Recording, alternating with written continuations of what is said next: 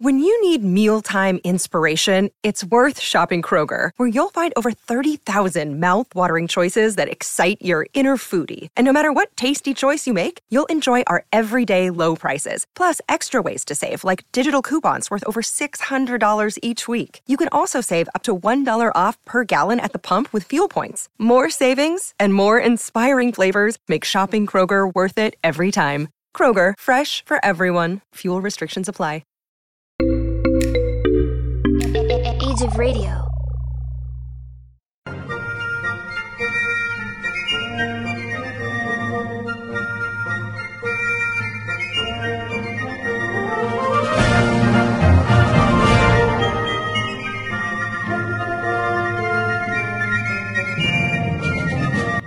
Mmm, 64 slices of American cheese. Oh, hey, Jason, how's it going? Good. Are you really going to eat 64 slices of American cheese? I'm going to start right now, and then throughout the podcast, I'm going to get through it as we go on. Awesome. Well, that's at least different from us normally drinking. I guess that's a nice change. Yeah, I feel like my belly will be thankful for my handiwork. Yes, it will be. It will be very much. Jason, who the fuck did you bring this week? If you say it's Ian Curtis and he's going to be real sad and make us sad, I'm going to be sad. No, Ian Curtis, actually, I don't know where Ian Curtis is. Look, I don't want to, Wait, look, it's it's uncomfortable, but he killed himself up there, so we don't know where he went. So, wait, did he or did he actually never die? I mean, that's possible, too. There's been rumors that he and Elvis have a burger stand in Missouri. And JFK. Well, JFK Jr. Both of his father and son operation. Yeah. Yeah. And JFK Jr., he just can't shut up about how much he loves Donald Trump. That's all he talks about. Loves him. It's funny, that plane crash kind of changed his way of thinking, you know? Yeah. He's like, ow, the bump on my head turned me into a Republican. That sounds like a pretty funny sitcom, by the way. I mean, that's a funny sitcom, yeah. Or like a best-selling true biopic movie. Yes. So yeah, Jason, who you got? Who have I got? Well, I had to go through the Rolodex because nobody wanted to come down and talk about Control. Because, like I say, Ian wasn't really liked up there. His music didn't go over real well. I don't even know why he went there anyways. I mean, I think he may have just been doing it to troll people. I got one person who was willing to talk to us today. Because he's always willing to talk to us. Ladies and gentlemen, Mr. Ricardo Montalban. Oh. Hello, my friends. It is good to see you once more. How are you, Brendan? You are looking well since I saw you last. You're looking wonderful, Mr. Oh, Montalban. I would tell you, the beaches in Republican heaven are certainly the best, and my tan is fantastic. I have been working out. As you can see, I have regained my Star Trek II chest. I see that. You look wonderful. Yes, I do. And you watched a movie about a young Ian Curtis last week called Control, you did. Yes, are you familiar? I am familiar with Mr. Curtis. He had come and had drinks with me at various points. An interesting young man, very, very fascinating, but not of this world or the next. Did you like teach him Klingon or like what? I was in one Star Trek film, in one episode of Star Trek. So that's a yes? I taught him how to speak as Khan once did. I taught him how to speak Indian, you see, because Khan was an Indian man, and I, of course, am not an Indian man, but I was brown and available at the time, you see. Oh, okay. Oh, dear. Yes. Jason, do you have anything to ask Mr. Montalban? Yeah, I wanted to know, how did that Chrysler deal come about? You used to sell those cars. It is a wonderful story. I once had a threesome with Lee Iacocca and Charo. Oh, and that's it? That's it? That's how you got the job? Yes. Lee Iacocca, when he came, he was like, I will give you a contract! And I took him up on it because I needed the money. It was a rough time in my life. I was eating a lot of Hostess cupcakes at the time. Well, actually, it's funny, Mr. Montalban, as you said, Khan was Indian. It's interesting because we are talking about Slumdog Millionaire, so you must have some insight. You must have some insight on this film. Yes. I have seen many films from India, and I must say that this is one of them. Well, thanks. It's been a pleasure. Why didn't Danny Boyle put a zombie in this movie? That's what I want to know, my friend.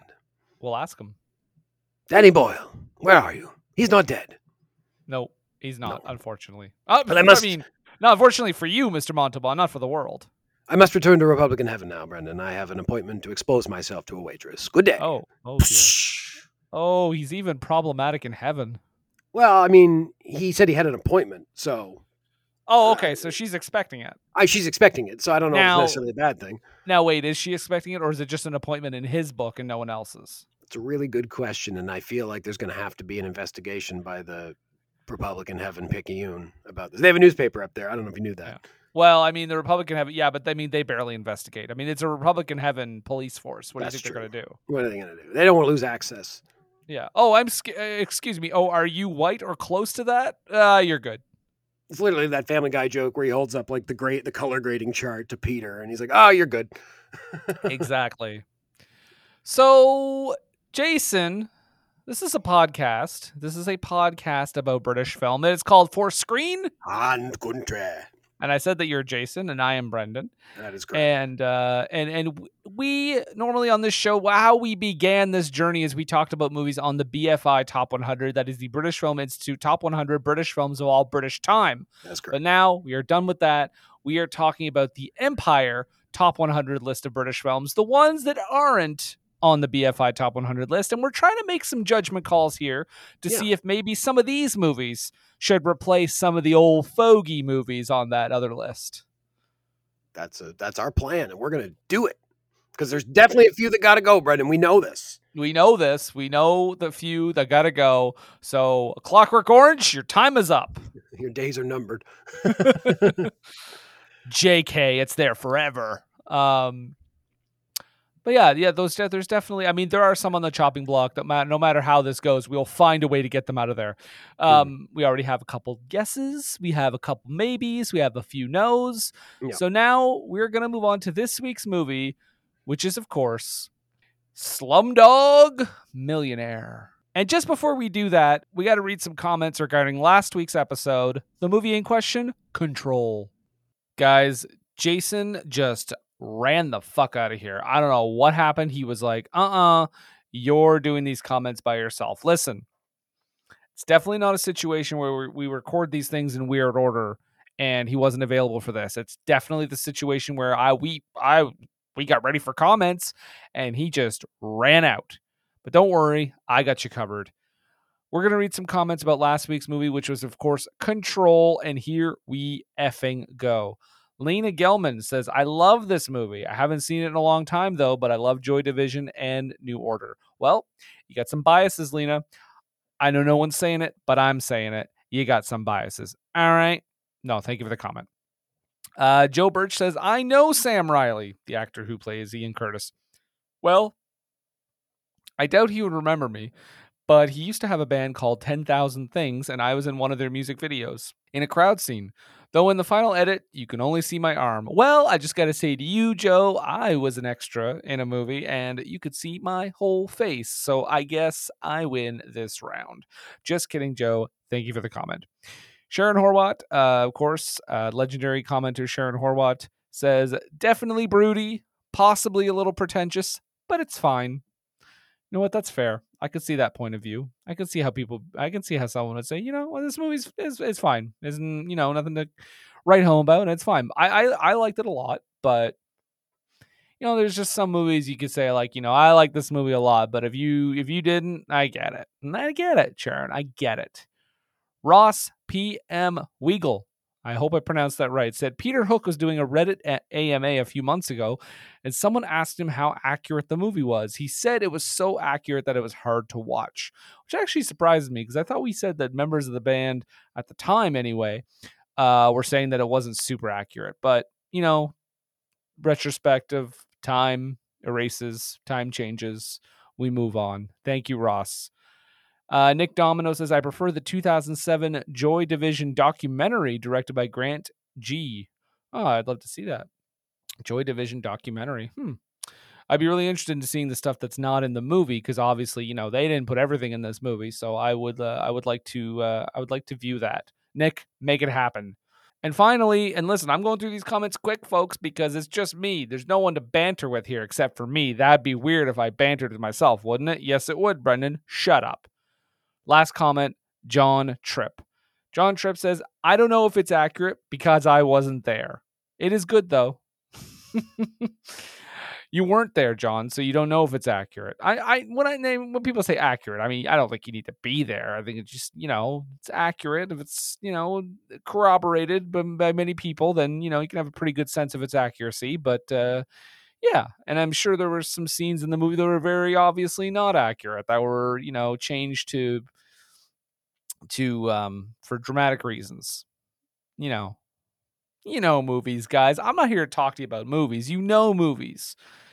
And speaking of movies, it's time to move on now. I'm going to let Jason back in the room. I'm going to find him and I'm going to drag him back in here because we're about to talk about this week's movie, which is, of course, Slumdog Millionaire. He's in the slums, but he's gonna be a millionaire. It's Dev Patel. And he was in The Last Airbender. Ooh. Ouch. Going from this to Airbender is really weird, but he did it because he's Dev Patel and he is super cool. Dev Patel! Dev Patel! He wasn't lying and Mariah watched it. She got really sad and she cried. And that song can only mean one thing, Jason. Like I said, we are going to be talking about Slumdog Millionaire. This is the first movie in a while that was a major awards winner. This swept like everything. This was a huge year for this movie. This was a huge year, and I gotta say, I looked back at 2008. Not an amazing year for movies. There was, of course, The Dark Knight, which I think was criminally robbed of not being even nominated for Best Picture. That was insane. But then you had things like, I think all the Best Picture nominees were like pretty good movies. Like you had like The Curious Case of Benjamin Button, which was pretty good. The Reader, which no one remembers anymore. Frost Nixon, which was fine. And like, yeah, I mean, I don't mean to get to this early, but I just want to kind of set the stage. Oh, we also had Milk, which was pretty good, elevated by a really good Sean Penn performance, but also stolen because I think Mickey Rourke had it that year for The Wrestler. I think he should have won. But anyway, that's besides the point. We're talking about Slumdog Millionaire. It's a Danny Boyle film. Jason, I know you've heard of this one because everybody's fucking heard of this movie. Oh, yeah.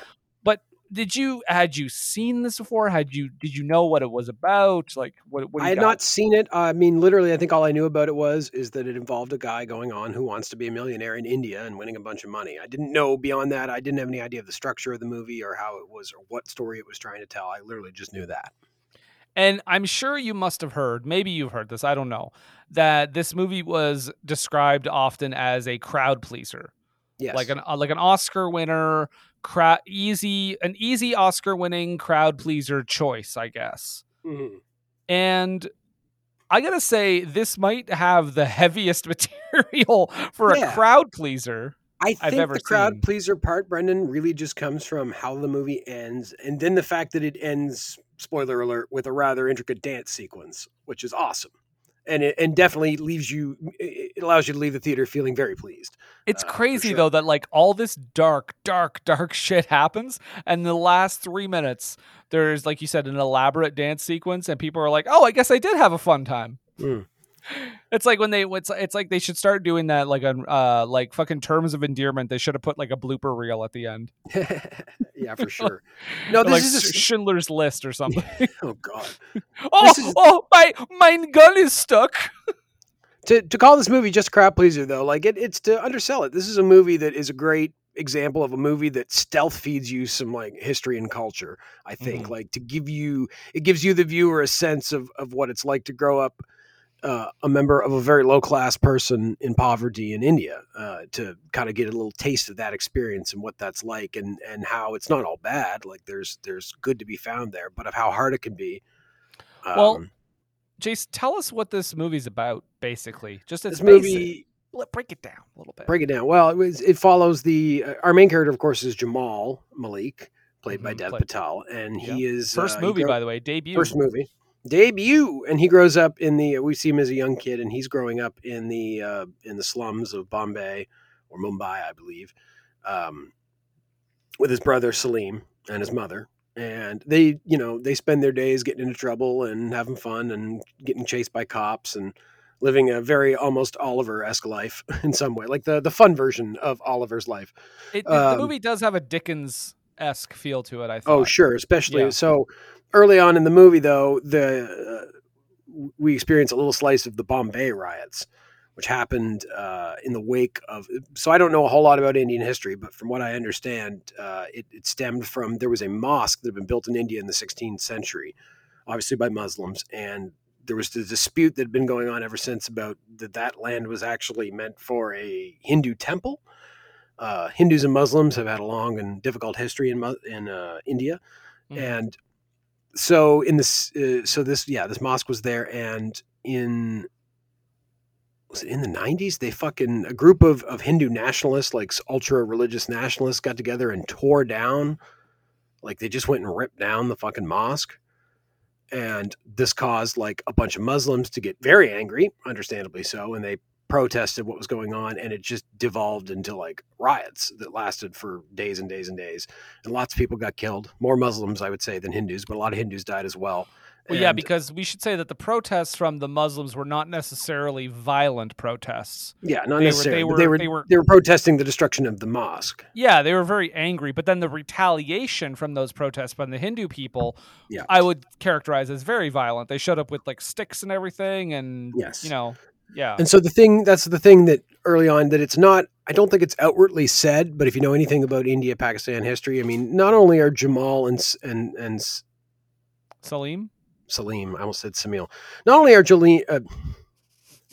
Jamal and Salim like poor and like low class, they're also Muslim. So they're like at the bottom of the ladder, right, in India at that point. Because India, if you know anything about Indian society, they have a class, I guess it's got a caste system. Right. It's existed for a lot of years, or thousands of years, and it categorizes people into 5 very like specific tiers of person, and it's like that's your caste. You can't advance above it or below it, and depending on your caste depends on your function and respect in society. And like I say, Muslim people are even below the worst of that, or the lowest of the low, because they're Muslim, they're not Hindu. And obviously a lot of conflicts. I mean, India and Pakistan were born out of, Indian independence and Muslims wanted their own state as well. Mm-hmm. Yeah, it's a crazy thing. Indian history is fascinating. I wish I knew more about it. Yeah, so that's going on, and we kind of watched like their journey. Well, their mother gets killed. I don't think we said that specifically, but she gets slapped during the riots. In the face. Yeah. During the riots, she dies. So they have to like strike out on their own, and they kind of join up with a group of like ne'er-do-wells. Like it's like Oliver. It's like a bunch of kids running around stealing shit, and then they eventually get kind of brought into this organization run by a guy who calls himself Maman. Like I think it's French for it looks like French for Maman. See, I said my man because all I could picture was like Denzel Washington saying, "My man." My man. So, in fact, yeah, they're like sleeping on a beach. This is after this. So, I should say before this point, they've hooked up with a third musketeer because they're also super into the Three Musketeers, or at least Jamal is. That's a bit that he read that in class and whatever, and him and Salim. And him and Salim were like two of the musketeers, Arthos and Porthos, and then they meet this girl named Latika, who's standing out in the rain, and despite Salim's warning, Jamal brings her in, and so she gets out of the rain and sleeps there with them, and then they become friends, and they're kind of in this kid gang, but then they end up getting joined into this fucking organization. Which you're wondering, it's like got a van with it says it's an orphanage on the side of it, but then this dude in like fancy sunglasses and rich looking clothes comes up and he's like, "You guys want to come with me? Here's a couple Cokes, eh?"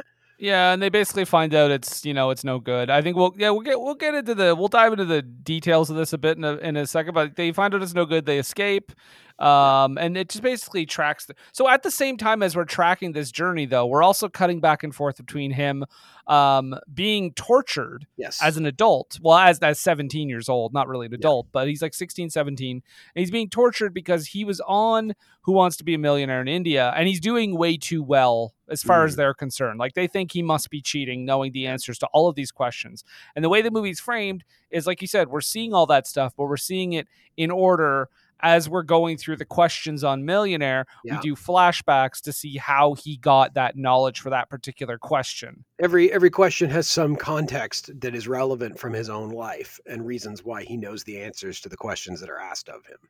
I gotta say, just to start off, they're asking you to buy into a lot to begin this movie. I feel like it's a lot to do. I feel like it's a lot because right at the beginning of the movie, they have this thing come on screen just like it would be a question on Who Wants to Be a Millionaire. And it says, Jamal Malik is one question away from winning 20 million rupees. How did he do it? A, he cheated. B, he's lucky. C, he's a genius. D, it is written. And spoiler alert, at the end, we come back up. It is written. But that's also a phrase that comes back up through the movie. And I don't know for sure, but I feel like that's like a colloquialism in India, like a thing that's said, like it is written, you know. Like, but they're essentially, they're essentially saying though, like it's fate and everything, his life experiences have brought him up to this point. Yeah. Again, I got to say, it's a lot to lay out, I think, as a premise to buy into. I would argue that if you're the sort of person that accepts fate as a function of life, that there is shit that is predestined, that you're just working towards it, then it seems like it would make sense to me out the gate that you would go along with that as a premise. Maybe even though I'm a person that doesn't believe in that, I can accept that out the gate, like in terms of a fictional, because fiction is so often about destiny and fate and what the future holds and how we get there. But I have to so I thought about this a lot because I there was something about it that just wasn't connecting for me.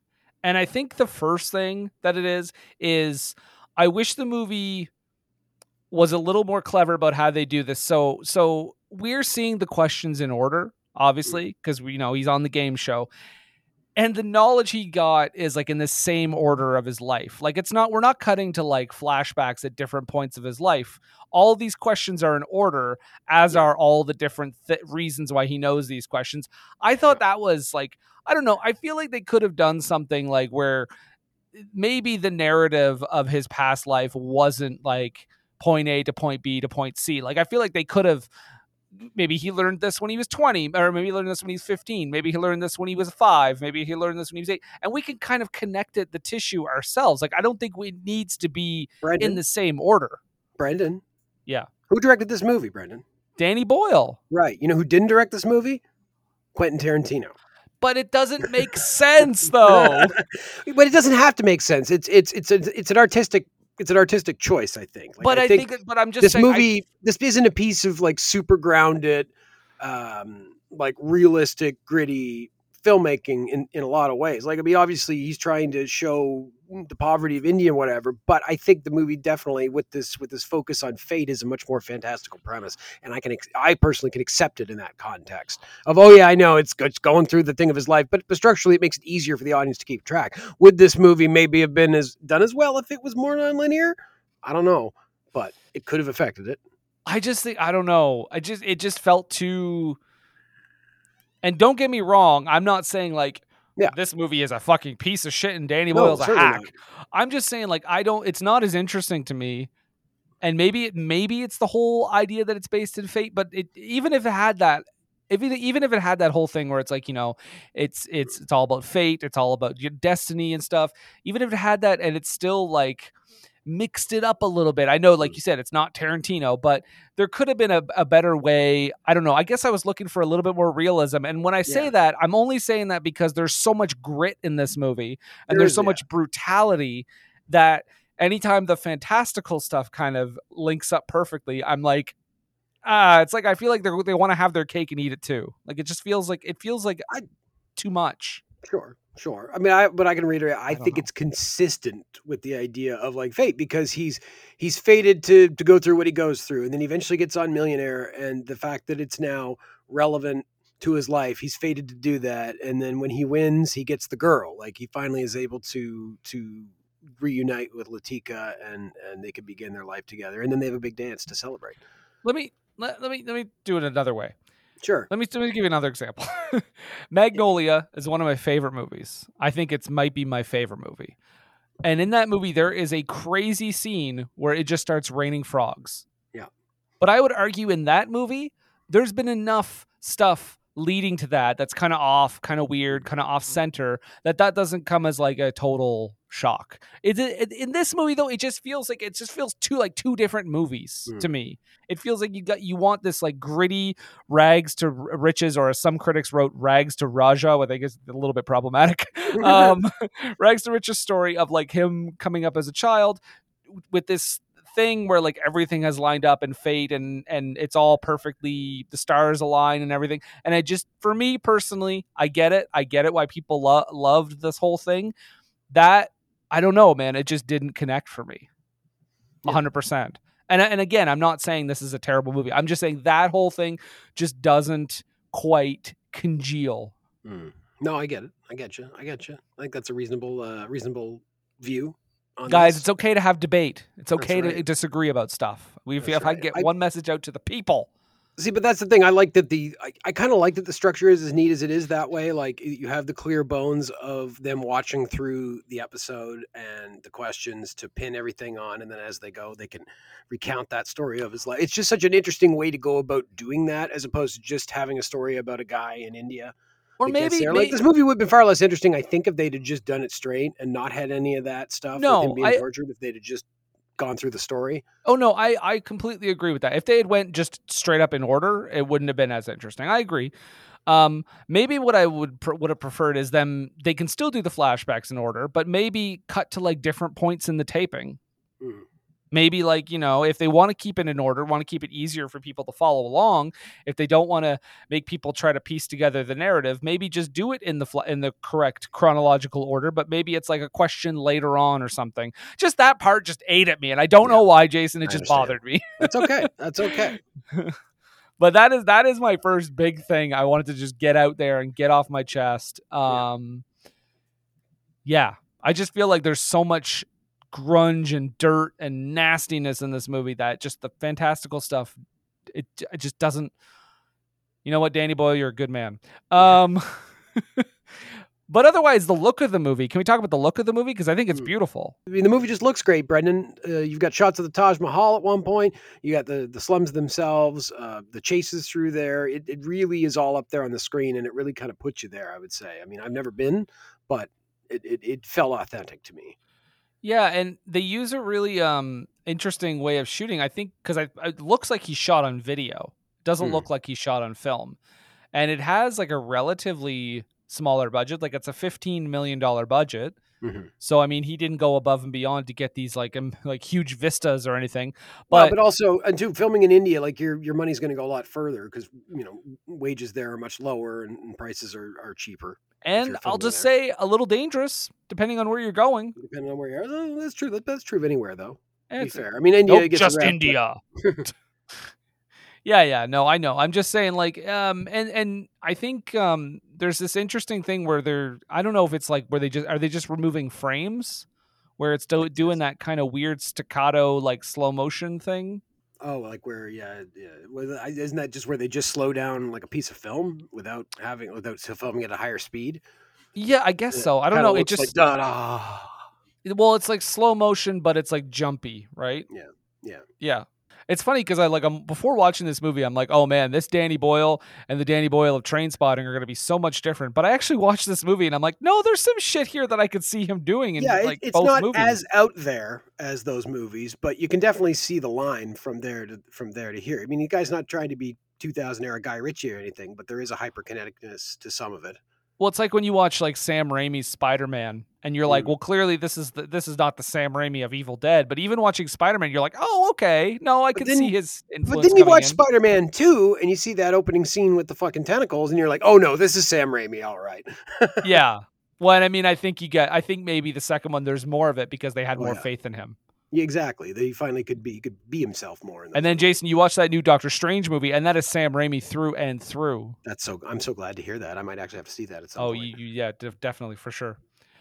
Yeah, so I don't know. It's got this like kind of grainy look at times. It's kind of cool, and again, it has that like gritty realism, and it kind of makes the difficult stuff more difficult. Yeah, because there is some there's some rough shit in this movie, Jason. Well, you see how it works there at the beginning of the movie. Like you have this this kind of child gang that he and Salim get recruited into, and they're out there on the streets begging for money, or wearing fake eye patches and singing and doing. In fact, one of the questions he's asked is about a particular song and who wrote it, what poet wrote it, and he knows it because he was forced to learn it. It's like a Hindu devotional song. Kid's a Muslim, so he wouldn't have known it growing up, but he has to learn it, sing it. which of course leads to a very dark scene where a kid comes in, Arwen, I think his name is, or something, and he sings the song, and then they fucking knock him out with like chloroform or ether or something, and then burn his eyes out so that they can send him out on the street blind, because blind kids make more money. It's pretty fucked up. Yeah, and they're going to do that to Jamal, and they send Salim to go get him.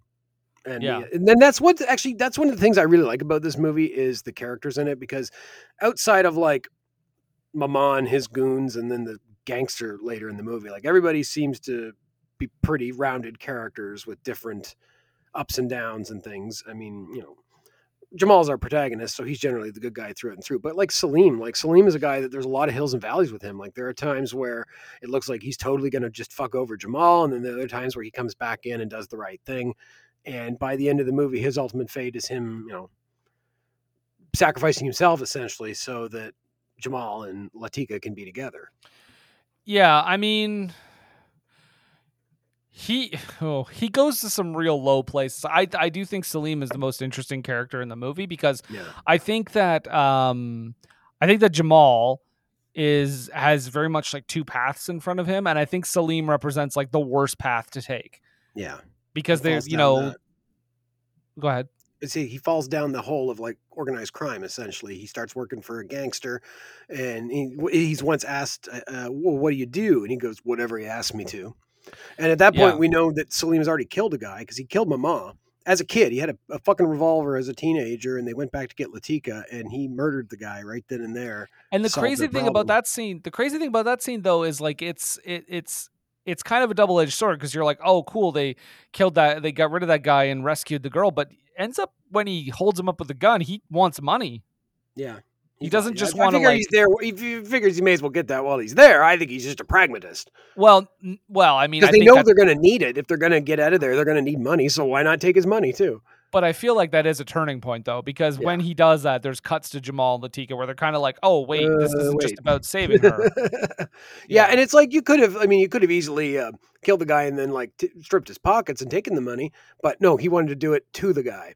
Mm-hmm. And because I think that's part of, Jamal's awakening, or not Jamal, Salim's awakening at this point. Dude, Salim even knows to muzzle the gun. Yeah, put the fucking pillow around it to help, muffle it a bit. Yeah. But this is a turning point, because he does this thing, and now that it's done, I think he gets a taste for it, because he starts really like carrying that gun around and waving it around. And we have that scene where he kicks Jamal out of the apartment they're in so that he can have his way with Latika, because he feels like he's owed it, and he's got the fucking gun there. So... Well, that's another thing. Like, we don't see anything after that, but I think we're led to assume that he raped Latika. Yeah, or that she let him do it, and it's essentially rape at that point. I mean, it's still rape, right? Because he still forced her at gunpoint. He may not have like thrown her on the ground, but yes, it was still. Sure. I saved you. You should thank me now. It's the James Bond school of sex. Yeah, the Super Mario Brothers idea that if I save the princess, I get a kiss. Right. If I throw you into the hay pile, if you don't like it at first, give it a minute. You'll be fine. Right. Just let it happen. Yeah. That's the James Bond way. Don't worry about being coded as a lesbian. We'll fix that. We'll fix you. But I mean, that's another thing too with Salim. Like, if there's a scene there where, like I said, we can safely assume that he raped her. And then he has his like redemption arc, which is like, oof. Like, I get the redemption arc part, but you have to I don't know. You have to accept a lot to kind of go with that. Well, ultimately it's that. So Latika ends up, I guess, I don't know if she's like the girlfriend or like just some side piece of the gangster. I thought she was like his personal chef. Because remember later in the movie when Jamal is like, because he's basically looking for Latika for this whole movie, like at various points, and he finally finds her working for a gangster, and he shows up and he pretends that he's like the chef. And they say, well, we already got a chef. Oh, I'm the dishwasher. And then I think she's the chef. Yeah, okay. Because I'm saying that gangster. Because that's what I assumed, that he just said, make me a sandwich, because he was, an old school misogynist, and he just wanted his woman to make him a sandwich. I mean, I'm sure he is. But there was definitely something going on there, because he didn't want to just let her go, because she leaves at one point and sends out Salim and a bunch of goons to bring her back by force, and they do. Yeah. So Salim's redemption is like dealing with the gangster and letting her go so that she can go to Jamal and he can take care of the problem, which he does by murdering the gangster and then getting murdered by himself in a bathtub full of money. He does, yeah, because he wanted to make sure that we get some symbolism before he died. Absolutely. So just going to and I want to talk about Latika in a bit because I have some issues that I want to talk about. But there's some really interesting, I think, social commentary. Obviously, there's some stuff going on here, but I want to say the performance, and getting into this, the performance of the guy hosting Millionaire, the guy who plays Prem, he's fantastic. He is really good. Yes. That guy's name is Anil Kapoor. Mm-hmm. And they actually originally wanted Shahrukh Khan, who was the actual host of Who Wants to Be a Millionaire, and he was like, "I don't feel this would be a good thing for me to do."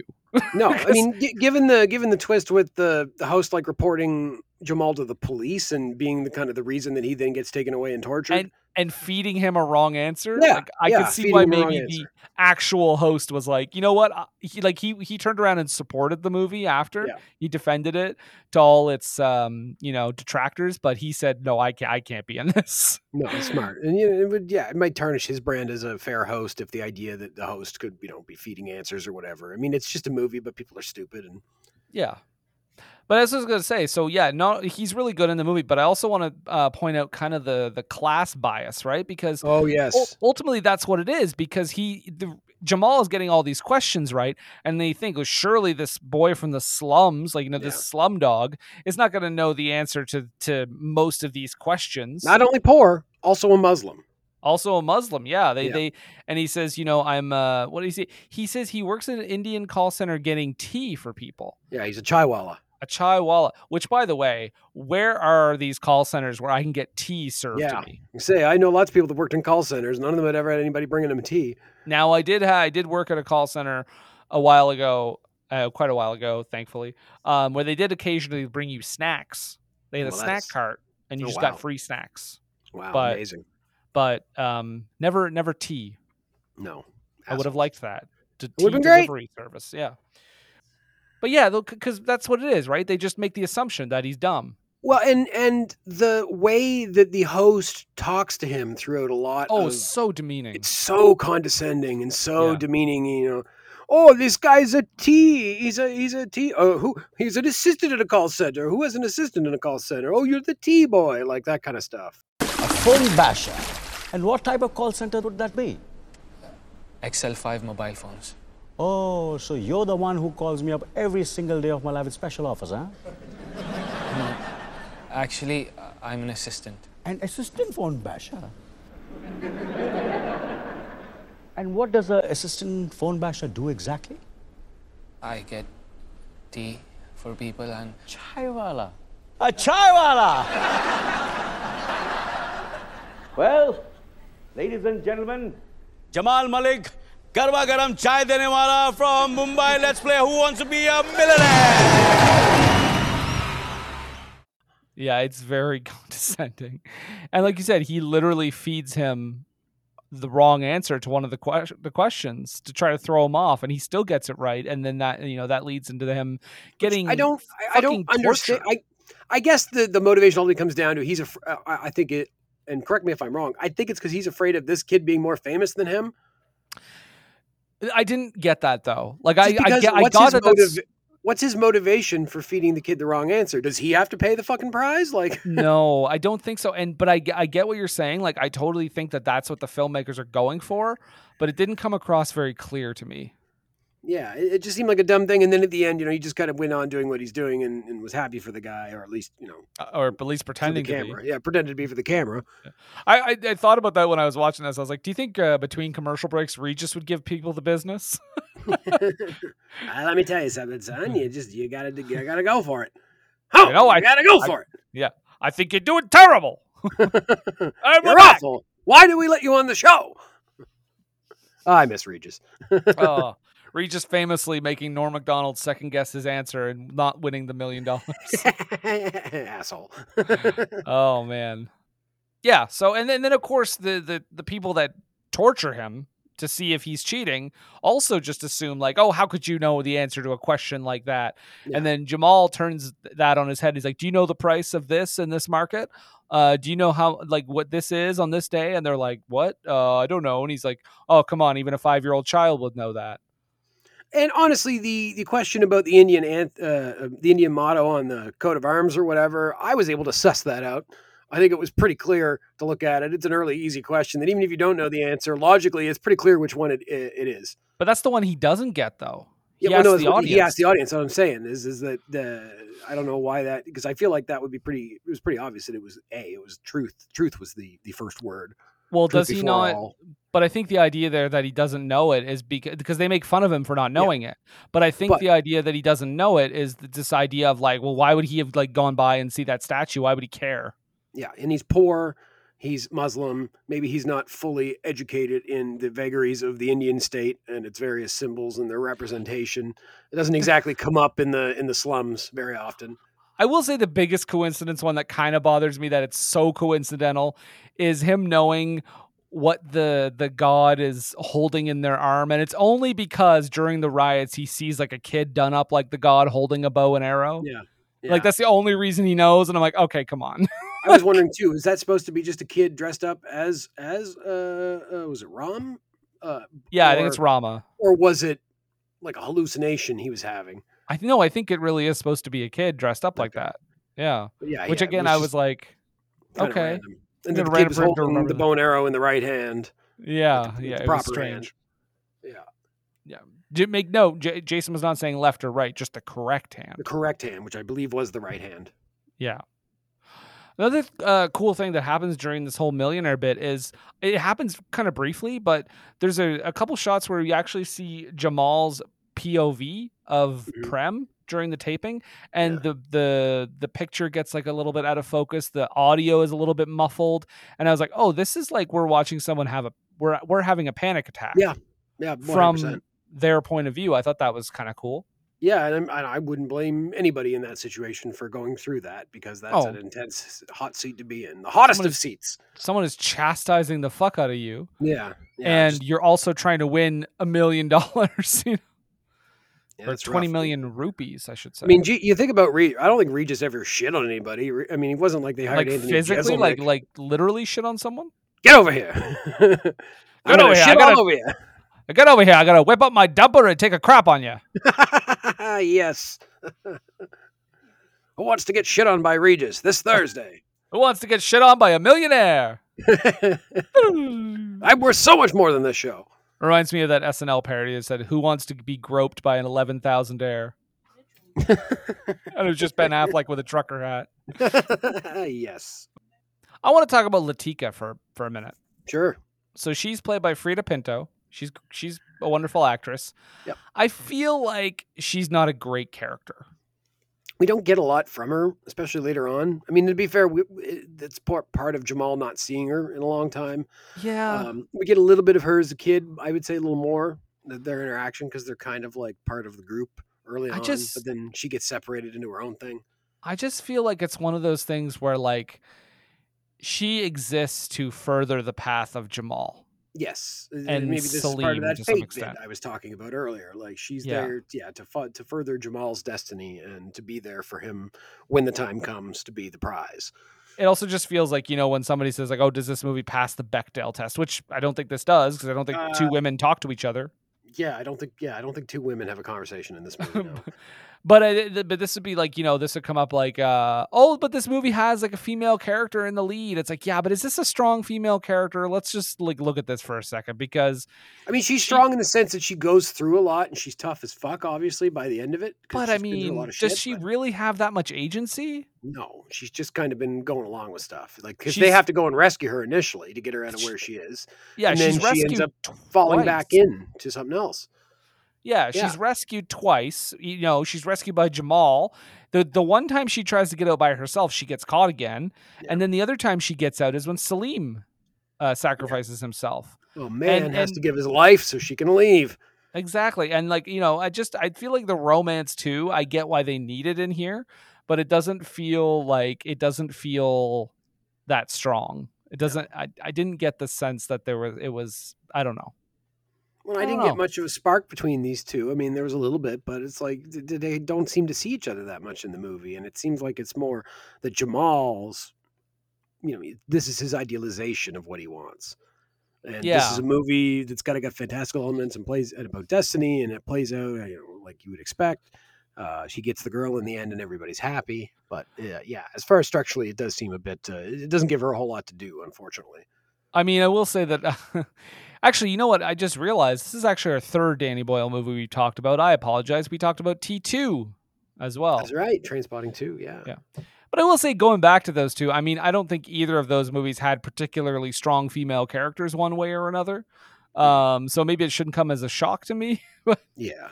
But I don't know. I feel like this character needs to have a little bit more to her, like, as like an independent character. I just feel like she's so. It reminds me. Okay, this is a weird comparison, but it's like in the second Deadpool movie. Have you seen the second Deadpool? I don't think I watched it all, surprisingly. Okay, well, you've seen the beginning though. Yes. Okay, so the whole first movie, he had his girlfriend, and they eventually got to get back together and everything. The second one opens with her dying, just so he'll have a reason to kind of go against the villain. That's what I mean by that. Like, I just feel like it's the kind of character that's just like, she's there to give the man a purpose. Yeah, exactly. To be his carrot. Doesn't really feel like that's anything on its own. Because she's a great actress, and she's great with what little she has to do. She is. I just don't feel like she has that much to do. Yeah, that's a shame. I mean, if you want to see some great Frida Pinto character work, check out Immortals at your local multiplex. No, don't check out Immortals. It's not a good movie. So that's by the guy that did The Cell, right? Yeah, it's not good. I'm sure it's beautiful. Knowing him, it's probably beautiful. It looks nice, and that's where it ends. Yeah. And if you like to watch a movie where you can barely understand Mickey Rourke, well, you can pretty much watch any Mickey Rourke movie from like 2000 on, but that one also exists too. Was he an immortal? No. No. Was he just a guy, just a gangster? Yeah, he was just a gangster. He was like Harvey Keitel in The Last Temptation of Christ. Right. Yeah. Oh, Jesus, you big, beautiful son of a bitch! It was inspired casting to cast Harvey Keitel as Judas. What a stupid bit of casting. Wow. I liked it because I love Harvey Keitel, but yes, it did feel a little out of place. He's not good in that movie, Jason. He's not good in that movie. He's having fun, Brendan. He shouldn't be. It's not the kind of movie. I sold this guy out. Ah. Bada bing, bada boom. Oh. What do you think about the ending?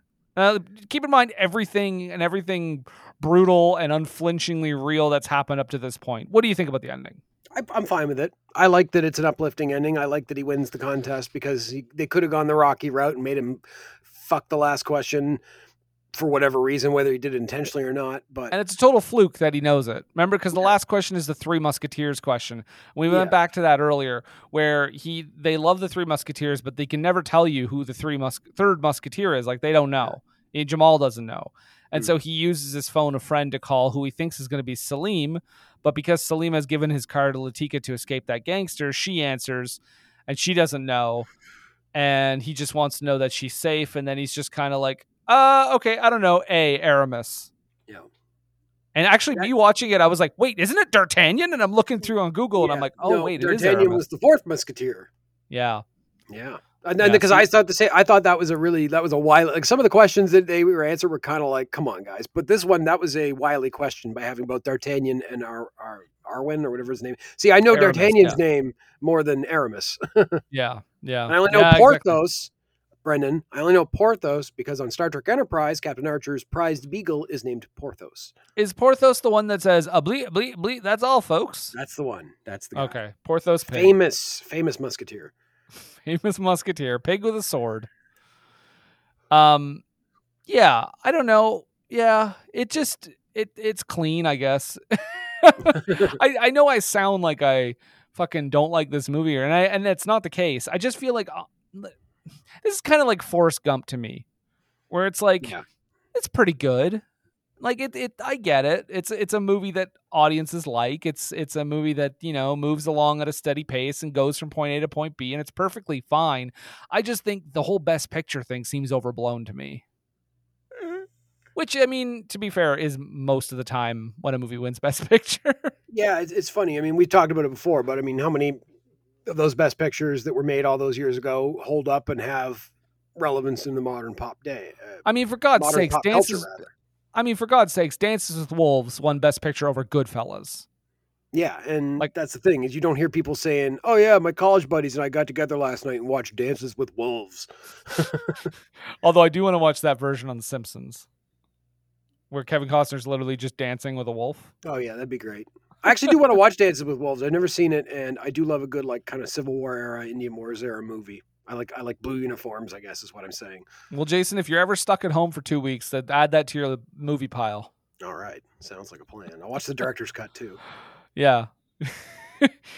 It's the director's commentary where Kevin Costner's just like, I'm sorry. I don't know. Sorry for wasting your time, folks. No, that'd be the commentary for like The Postman. Yeah.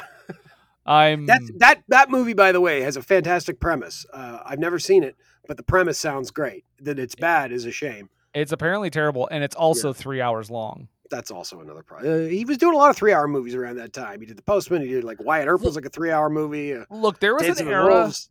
There was an era where Kevin Costner was pretty sure that people couldn't get enough of Kevin Costner. Yeah, really. He's a good actor, but like a bit overstuffed in the 90s. Dial it back a bit, Kev. That Robin Hood movie was really long too. Oh, really? It's pretty long. It's like 2.5 at least. Damn. So yeah, and then so the big thing is that he wins. He meets up with Latika. They kiss, and then we just get a big old Bollywood dance number. Yeah, over the which credits. I was like, I almost feel like Andy Boyle was like, well, we did this whole movie about Indian people and we haven't had a dance number. We should have one at the end. I mean, it was. I thought it was a fun way to end it, but I also think it's manipulative. Yeah. I mean, you could argue the whole ending is in the sense that it's this kind of like really uplifting ending, but it's also nice too. Like, I don't think the uplifting ending is necessarily a bad thing because we've been through a lot of brutality in the movie and grittiness. Sure. And to end on a positive note is a nice way to finish the movie. I know there was a lot of criticism from people in India, though. Like people in India said a lot of the representation of the slums was bordering on offensive. Really? And I mean, I'm not gonna say anything to it either way because I am fucking Canadian. I don't know what the fuck I'm talking about. I've never been to an Indian slum, so I can't tell you what it's like. So maybe it is and maybe it isn't. I will say that Danny Boyle is a white dude, so I don't know how much he knows. Yeah, well, that's it. And it felt it. I mean, I may be wrong, but it felt to me like they must have done some research for this movie. Like they He had a lot did of co-direct it Indian with actors. an Indian person. Oh, he did. Loveleen Tandon was a co-director. Oh, was okay. credited as co-director India. So I think it helped with a lot of the communication with the Indian extras and all that. Yeah. And I think very much convinced Danny Boyle to include because he was just going to do it like in English. And so, American audiences would be able to, and I think they kind of convinced him to do it like, you probably want to have people speaking like Hindi and different languages throughout this movie if you want to give it that real like genuine kind of feel to it because what they did this really good in a movie I saw recently, Everything Everywhere All at Once, where they had this Asian family and they were speaking interchangeably They were speaking Chinese and English interchangeably to each other. Yeah. And I was like, that's so realistic. Like I've heard people that watch that movie and be like, holy shit, yes, that's how it happens. Like I think adding that aspect and having the subtitles and everything is a good idea ultimately. I feel like it's also an indicator of class distinction to some extent, because if you think back to Indian history, of course, we had the Raj when the British were in control of India. And at the highest levels, you would be speaking English, and English was taught in schools. And it was considered like the language you needed to know if you wanted to get ahead. So I think that's like a holdover where, because through the movie, like when we see them when they're kids and they're young, whatever, they're speaking Hindi all the time. And as they get older, they start speaking more and more English. And then when they get to the point where he's at his highest point, which is being on Millionaire, it's completely in English, except for a few words here and there, terms that the host uses and such. I actually was going to ask that too. I thought that was weird that the Millionaire show in India was in English. Yeah. Well, but that's the thing is, again, English is a widespread language in India, and it is absolutely a holdover from the British colonial period. And it is still taught in schools, I think, and is offered and is a language of business and trade. Mm-hmm. And it allows the Indian, I mean, for India, that's the thing is that if you can speak English in this world, you can interact with the Western economy. And that's a huge advantage to you as a person to be able to do that. And whether it's right or not, people still learn English there. Yeah. Fair enough. Fair enough. That's why Indian people often have like British accents, is because they learn British English. Well, there, Dev Patel right there. He's a British guy. He's a British Indian guy, and he's got a British accent. So there you go. Jason, I think it's about time for a break. Sure. What do you think? Yeah? I think I could take a break. All right, well, let's have a Kit Kat, and we will listen to some ads, and you will too. And don't hit that skip button or your phone will blow up. And we will be right back. Break me off a piece of that Age of Radio.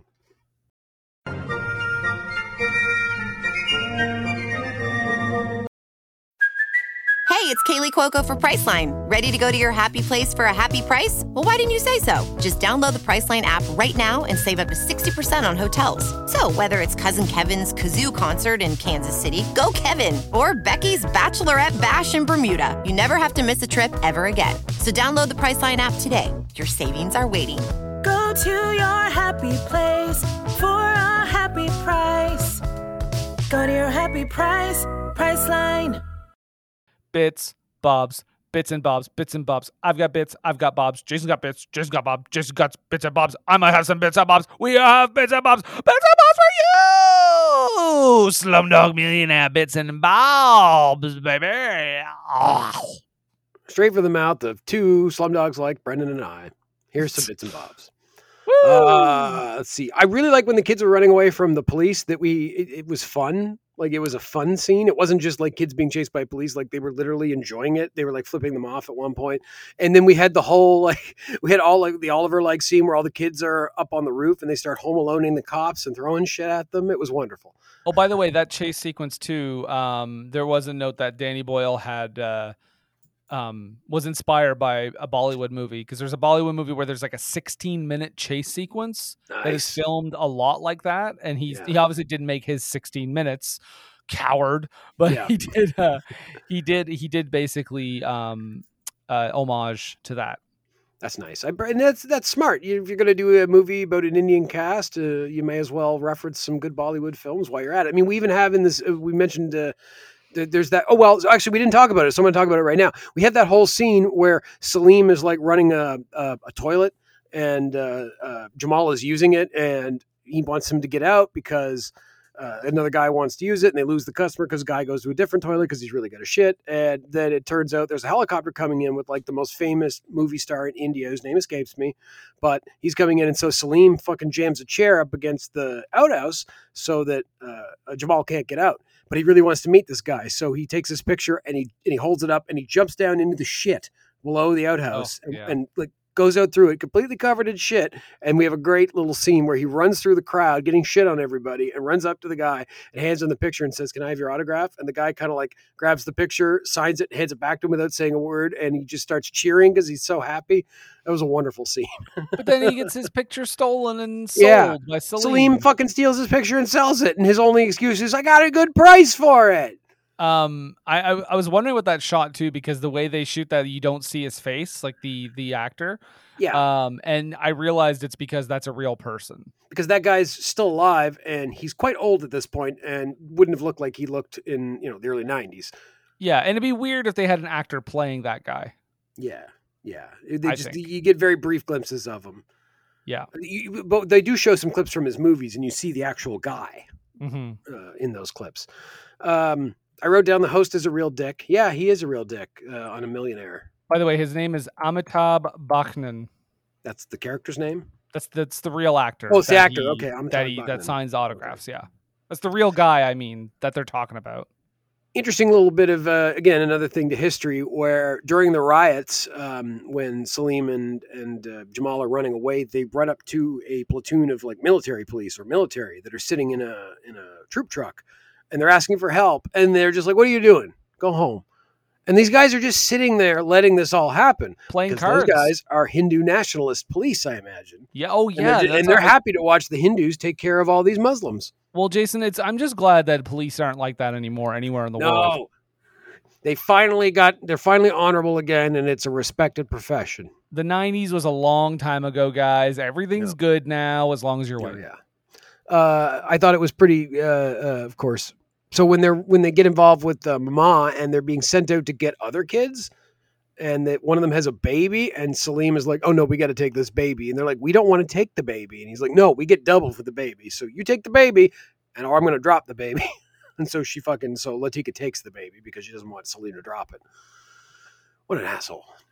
But that's just dark. Like, yeah, I want to, and because and especially because they recognize in Salim early on that this kid's useful. This kid can help us. This kid can, and I mean, that's eventually what he becomes, is that gangster gopher that he's just, you want something done, Salim will do it.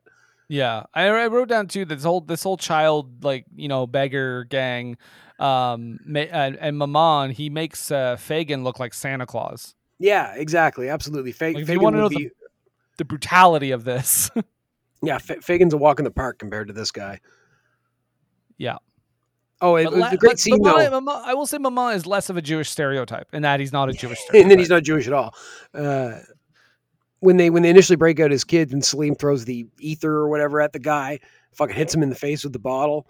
It leaves him with a scar. I thought that was cool. And they take off. Because again, Salim being this aggressive, outgoing guy, like that's one of the ups in the movie, that he fucking makes this escape happen, And then they go and they stow away on trains. And this is a wonderful scene of the idea that they're stowing away on these trains and selling snacks. And then every now and then they'll get kicked off because they're not supposed to be on the train, but then they'll just crawl back on the train and get back in. And you have, of course, this is in India, so you have these trains which are full of people and people are on top of them and stuff. And well, and it's interesting. Well, and we should know right before that too is the moment where Latika is also trying to get away and Salim grabs her hand, but then purposely lets go and lets her get captured again by Maman because he's always against her being with them. But he does have these like punctuated like mini redemption moments too, right? Like that moment that you said that he is supposed to lead Jamal in for Jamal to be blinded, just like that other kid was, because he led the other kid in to be blinded. Not knowing what was going to happen. But when he goes to do with Jamal, you think, oh shit, is he really going to do this? And then of course he throws the ether in the guy's face. So, I mean, he does have these little moments throughout that you're like, okay, he's not altogether bad, but he's a conflicted character. No question. He just keeps like upping the ante, Absolutely. I like that scene where he sees Arvind, the kid that was blinded after the fact, when he comes back to the neighborhood looking for Latika, and he recognizes him, and Arvind realizes that it's Jamal. And there's that whole bit where it's a sad scene, but he gives him the $100 bill, and he's like, "Come on, man, you're giving me a $100 bill?" He's like, "Yeah." He's like, "Well, who's on it?" He's like, "Oh, it's an old guy with a girly looking hair and glasses." He's like, "Oh, Benjamin Franklin," and that's how he knew the answer to the question that was later asked on Millionaire. Right. But I like the line too where he wishes him good luck or whatever, and they part ways, and Arvind just goes, "I'll be singing at your funeral," because he knows how fucking awful Mama is. Mm-hmm. Maman never forgets. No, that's right. I wrote Salim really loves that gun. When he uses... Sorry, go ahead. No, go ahead. I was going to say also that scene I found maybe one of the more unreasonable scenes when he's at the call center and he's using the call center software to try to find Salim.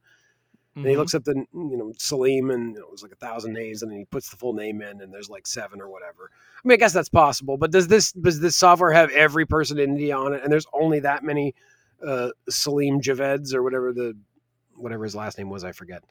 Okay, but but Jason, if you're telling me to buy into the other shit, Salim Malik, yeah. If you're telling me to buy into the other shit, you have to buy into this. Fair enough. I will say that there was a scene in this movie that reminded me of Borat. And I will tell you mostly a point you made during Borat in that, remember when we watched that movie and you said there's a point where he's feeding off the idea that these Americans are so like the racism is so ingrained in them that the most ridiculous thing he can do, and they're like, yeah, he's a foreigner, he's weird, that's what he does. Because there's a thing where Jamal is pretending to be a tour guide.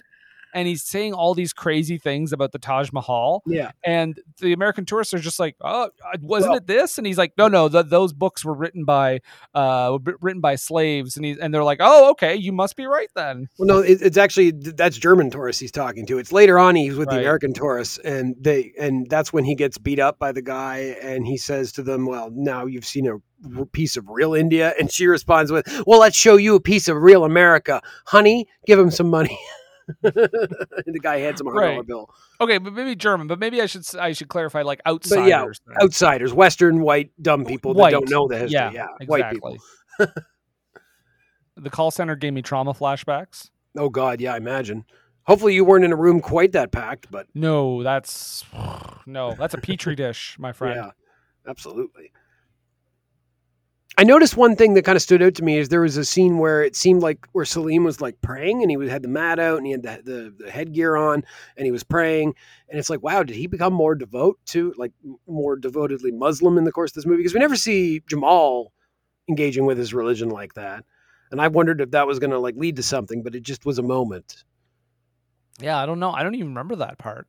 Yeah, no, it's just a brief scene where you see him like praying, and I was just like, oh, that's interesting. Like, it was maybe him being in the gang? Was it maybe a religious gang? Was there maybe like the idea that you should be praying? I don't know. I have a question too. Is it a severe breach of ethics to have the host of this game show access to the same washroom as the contestant? Yeah, I was thinking the same thing too. That doesn't seem like you two should be going and pissing in the same place. You'd think the host of the show would have his own dressing room with its own bathroom. That too, and you'd think also during each commercial break they wouldn't like completely leave the set. Like I don't think that happens every single time there's a commercial. But break. Also, because of what his objective was, I think he may have gone to the bathroom intentionally, simply because he wanted to talk to him and maybe feed him the wrong answer. I do think there would be things in place that would stop him from doing that, though. Yeah, you'd think. But then again, who knows? Who knows how hard they are about keeping quiz shows honest in India? They didn't have the quiz show trials like they did in the States. Mm-hmm. True. And that great movie Quiz Show. A fantastic movie Quiz Show. John Turturro, baby. Yeah. I did like that scene where they come back to meet in the building. It's the first time Jamal's seen Salim in forever, and they're both like older at that point. Like it's Dev Patel at that point playing Jamal, and he meets him and he immediately punches him. After having a brief fantasy moment of him just tackling him out the window, both of them to the ground. Mm-hmm. But no, that was nice. But then he's like, no, you just go to my apartment and we'll meet up and you can live with me now. And he just immediately lets him back into his life despite everything, Salim. Mm-hmm. Because, and I think it's guilt too, because Salim knows he fucked him over. And he that him and Latika took off and left him to his own devices. Well, I mean, Latika didn't want to take off. No, it wasn't her choice in that situation. Again, because she just kind of dragged along throughout this movie, unfortunately, without much agency. Yeah. Okay, well, I'm gonna give you a little bit more on this this production here. The screenwriter, his name is Simon Beaufoy, and he actually based this on a novel called Q&A by Vikas Swarup. He actually made a few research trips to India, and he just went and just talked to children that were walking around the streets. And he interviewed them, and he said, I wanted to get across the sense of this huge amount of fun, laughter, sense of community that is in these slums. What you pick up on is this massive energy, which I get that, but again, I think they focus a lot on the bad stuff more than the community and laughter. I don't know. There was an interesting thing here because one of the production companies is Celador Films, and Celador Films actually does produce Who Wants to Be a Millionaire. Oh, interesting. Which I think is interesting. A lot of criticism came from people that were like, wait, is this just a long stealth advertisement for Who Wants to Be a Millionaire? But I don't think so, because they're also saying that it's corrupt as fuck. So, in this world, I don't think they're necessarily, I don't think it's obvious, commercial for them, basically, is what I'm saying. No, I think it was smart, Brendan, because Who Wants to Be a Millionaire has become a global brand. And by 2006, if you remember, for those of you who weren't alive at the time, Who Wants to Be a Millionaire was the biggest thing in the world in 2000. Oh, everybody watched it. Everybody watched it. It was massive rating success. It was such a big deal.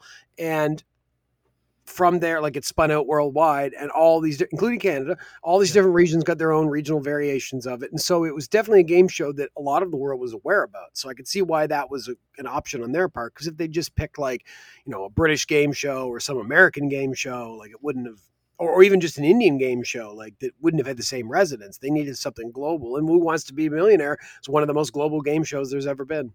Yeah, I don't know that this movie would have had the resonance if they had gone with $10,000 Pyramid. Yeah, exactly. And oh, geez, Dick Clark was not in good shape at that point. No. Even worse now. As William Hurt would say, with all his emotion in the film Winter's Tale, Dead. Thank you, Bill Hurt. And Simon Beaufoy, actually, Jason, the name might be familiar because he also wrote The Full Monty, which is one of Danny Boyle's favorite movies. Wasn't that the thing that made Danny Boyle like take a second look at this thing, that he realized that this dude was writing the script? Yeah, no, exactly. Because he loved The Full Monty, and he said, okay, I'll take a look at it, because he wasn't sure about it at first.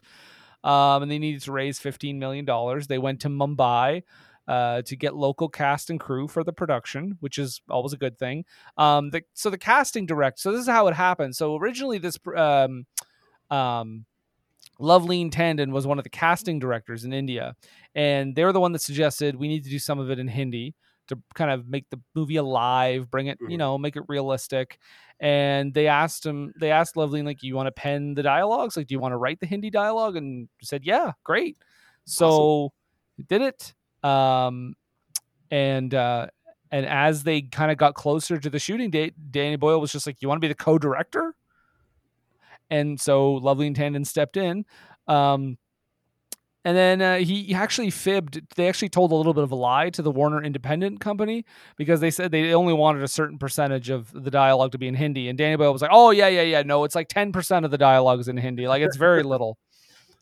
And the Warner president was like, okay, cool, approved. And then, of course, it was much more than that. But I think being Danny Boyle, he got away with more than a normal person would have. And the movie wouldn't have had like the authenticity of those scenes. It wouldn't have felt real without it, I don't think. And I also think that's a good example of using your stature in a good way. Yeah. As a renowned director in 2008, because Danny Boyle would have had some pull that year. That was after 28 Days Later. Yeah. And as after Train Spotting, so I mean, he was, he had his thing. He had a reputation. Mm-hmm. And I don't know. I think that's pretty much all I have, Jason. I do want to talk about the fucking awards. Yeah, please do. Yeah. So this movie goes to the Oscars. It is nominated for 10 Academy Awards, and it wins 8 of them. God damn. It does not win Best Original Song for a song called Oh Saya, and I'm not sure, that's not the last song in the movie. I'm not sure where that song comes in, but it does not win that. And it does not win Best Sound Editing, which goes to The Dark Knight. Mm-hmm. But it does win. You ready for this? Yeah. Best Sound Mixing. Best Original Song, Jai Ho. So it's nominated in 2 of those. It's nominated in that category twice, and it loses to itself. Yeah. By the way, Jai Ho is a banger. Jai Ho is the last song of the movie, by the way, the big dance number. It's great. It wins Best Original Score. It wins Best Editing, Best Cinematography, Best Adapted Screenplay, Best Director for Danny Boyle, and Best Picture. Sorry, can I just mention the score in this movie is really, really fucking good. It's this wonderful mix of kind of Western orchestral with a lot of Indian instruments and sounds, and even like some classical European, like some Beethoven or Mozart we hear at some point mixed with like Indian sounds. It's great, and some like electronic dance kind of rhythms. I mean, it's a wonderful soundtrack, and I recommend it wholeheartedly. Yeah, no, I agree.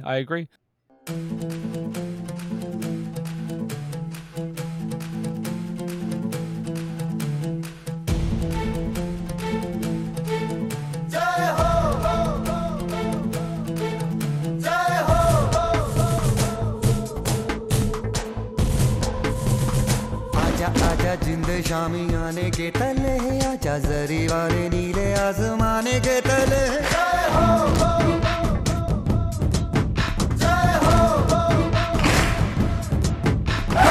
आजा आजा जिंद शामी आने के तले आजा जरी वाले नीले आसमाने के तले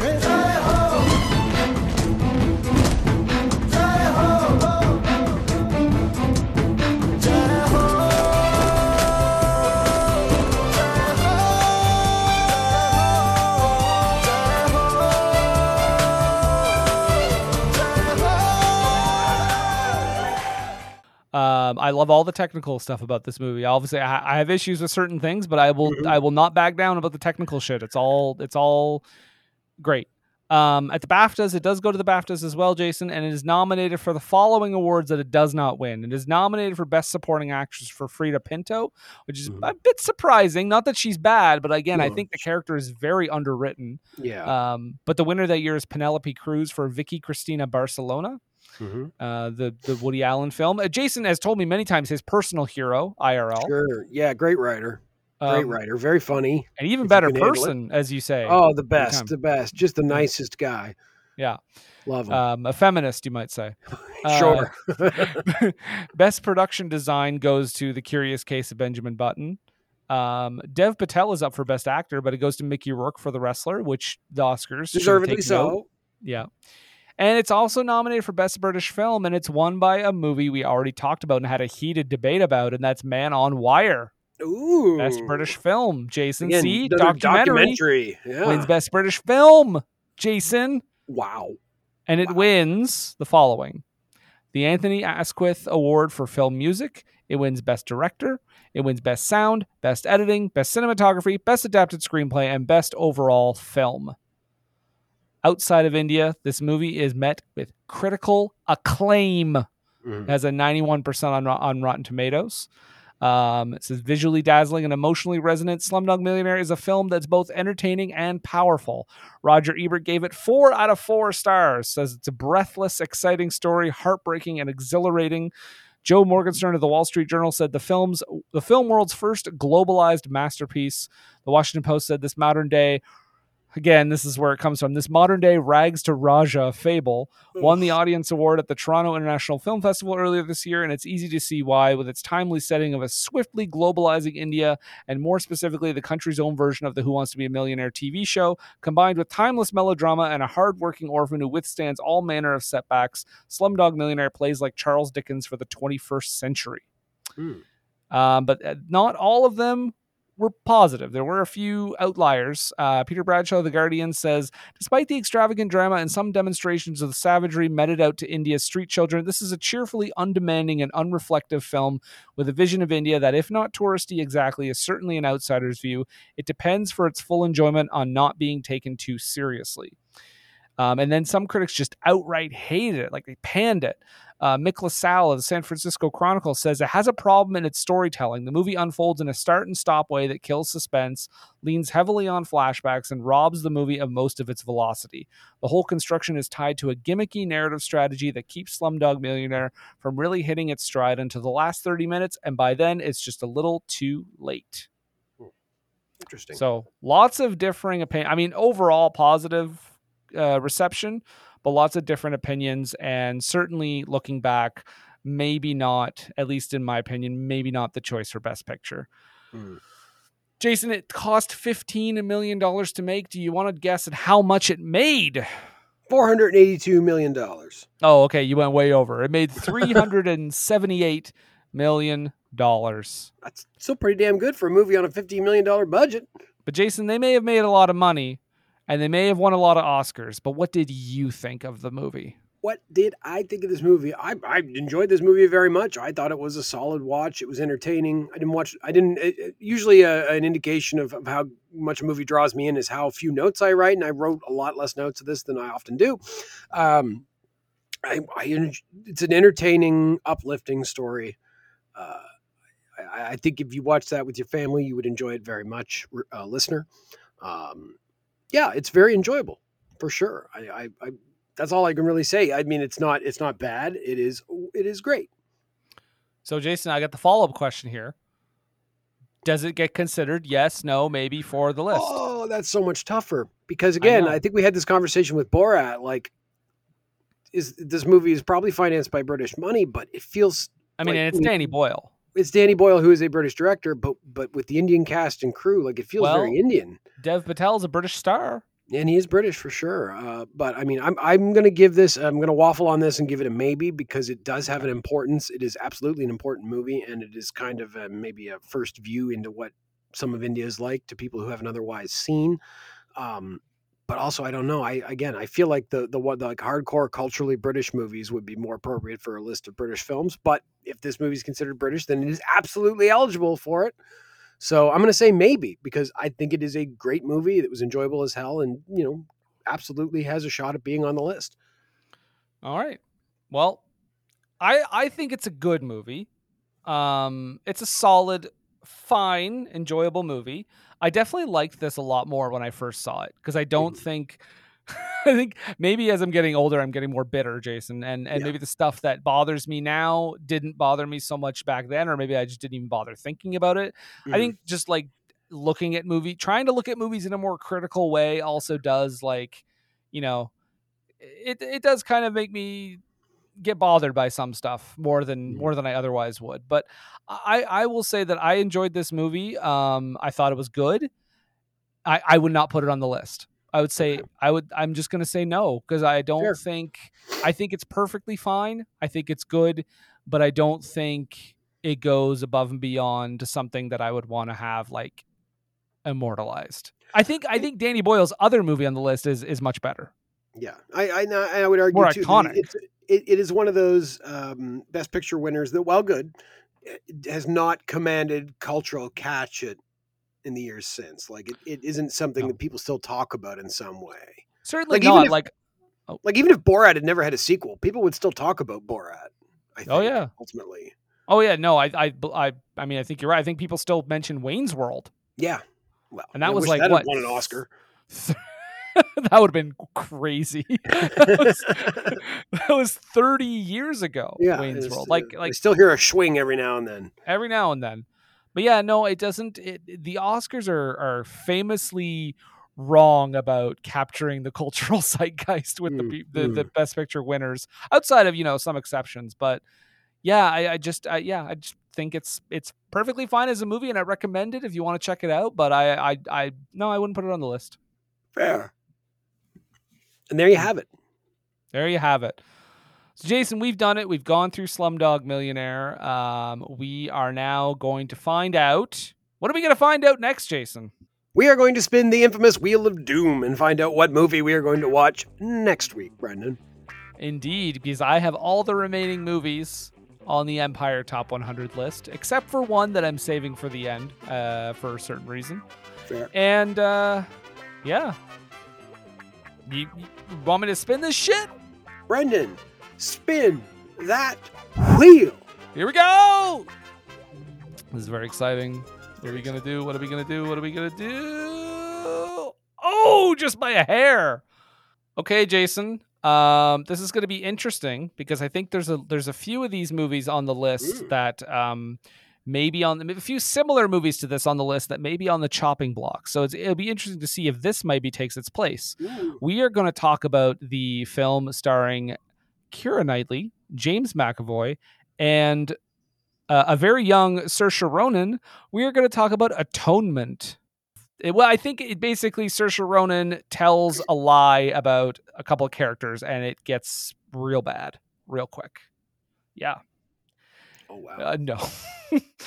It's very much a costume period piece, but I think it's very like, I don't know. I feel like it has an edge to it. So we'll check that out. We'll check that out next week. If they're wearing Victorian costumes and say fuck a lot, I'm in.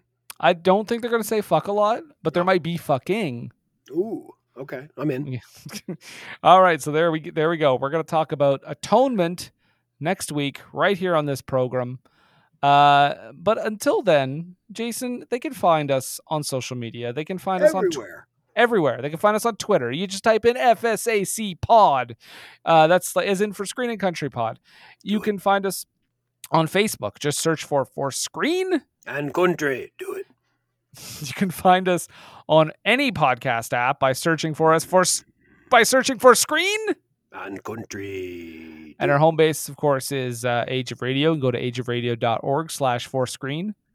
And Country. Just do it, man. Just do it.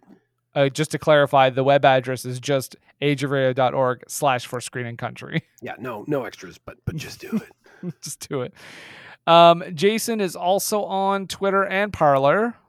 No, I'm only on Twitter, and you can Hello, Jason! No, go away. You're not even relevant anymore. Mon ami, I'm back. You're always back. You're always trying to get us on there, and we don't want to be. Just you, Jason, because I know your personal views. No, my personal views are quite progressive, and I don't think I would fit in there. Oh, come on. January 6th, it was Antifa.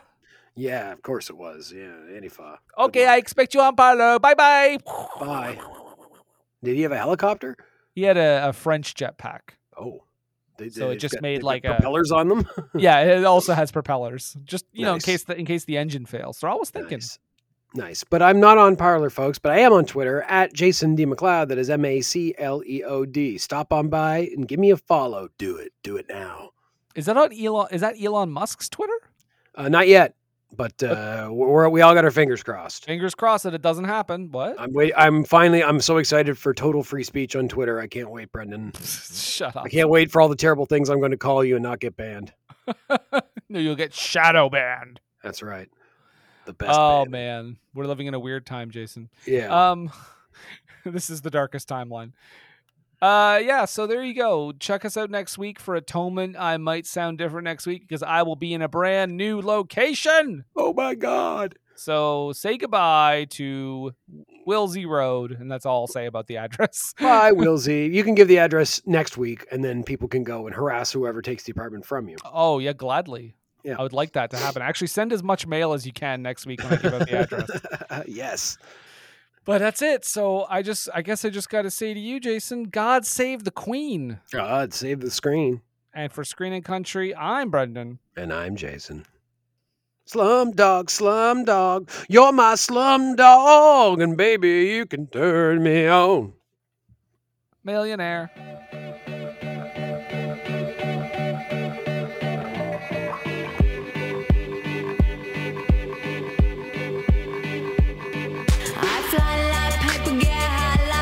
If you catch me at the border, I got visas in my name. If you come around here, I'll make them all day. I get one down in a second if you wait. I fly like paper, get high like planes. If you catch me at the border, I got visas in my name. If you come around here, I'll make them all day. I get one down in a second if you wait. Sometimes I think sitting on trains, every step I get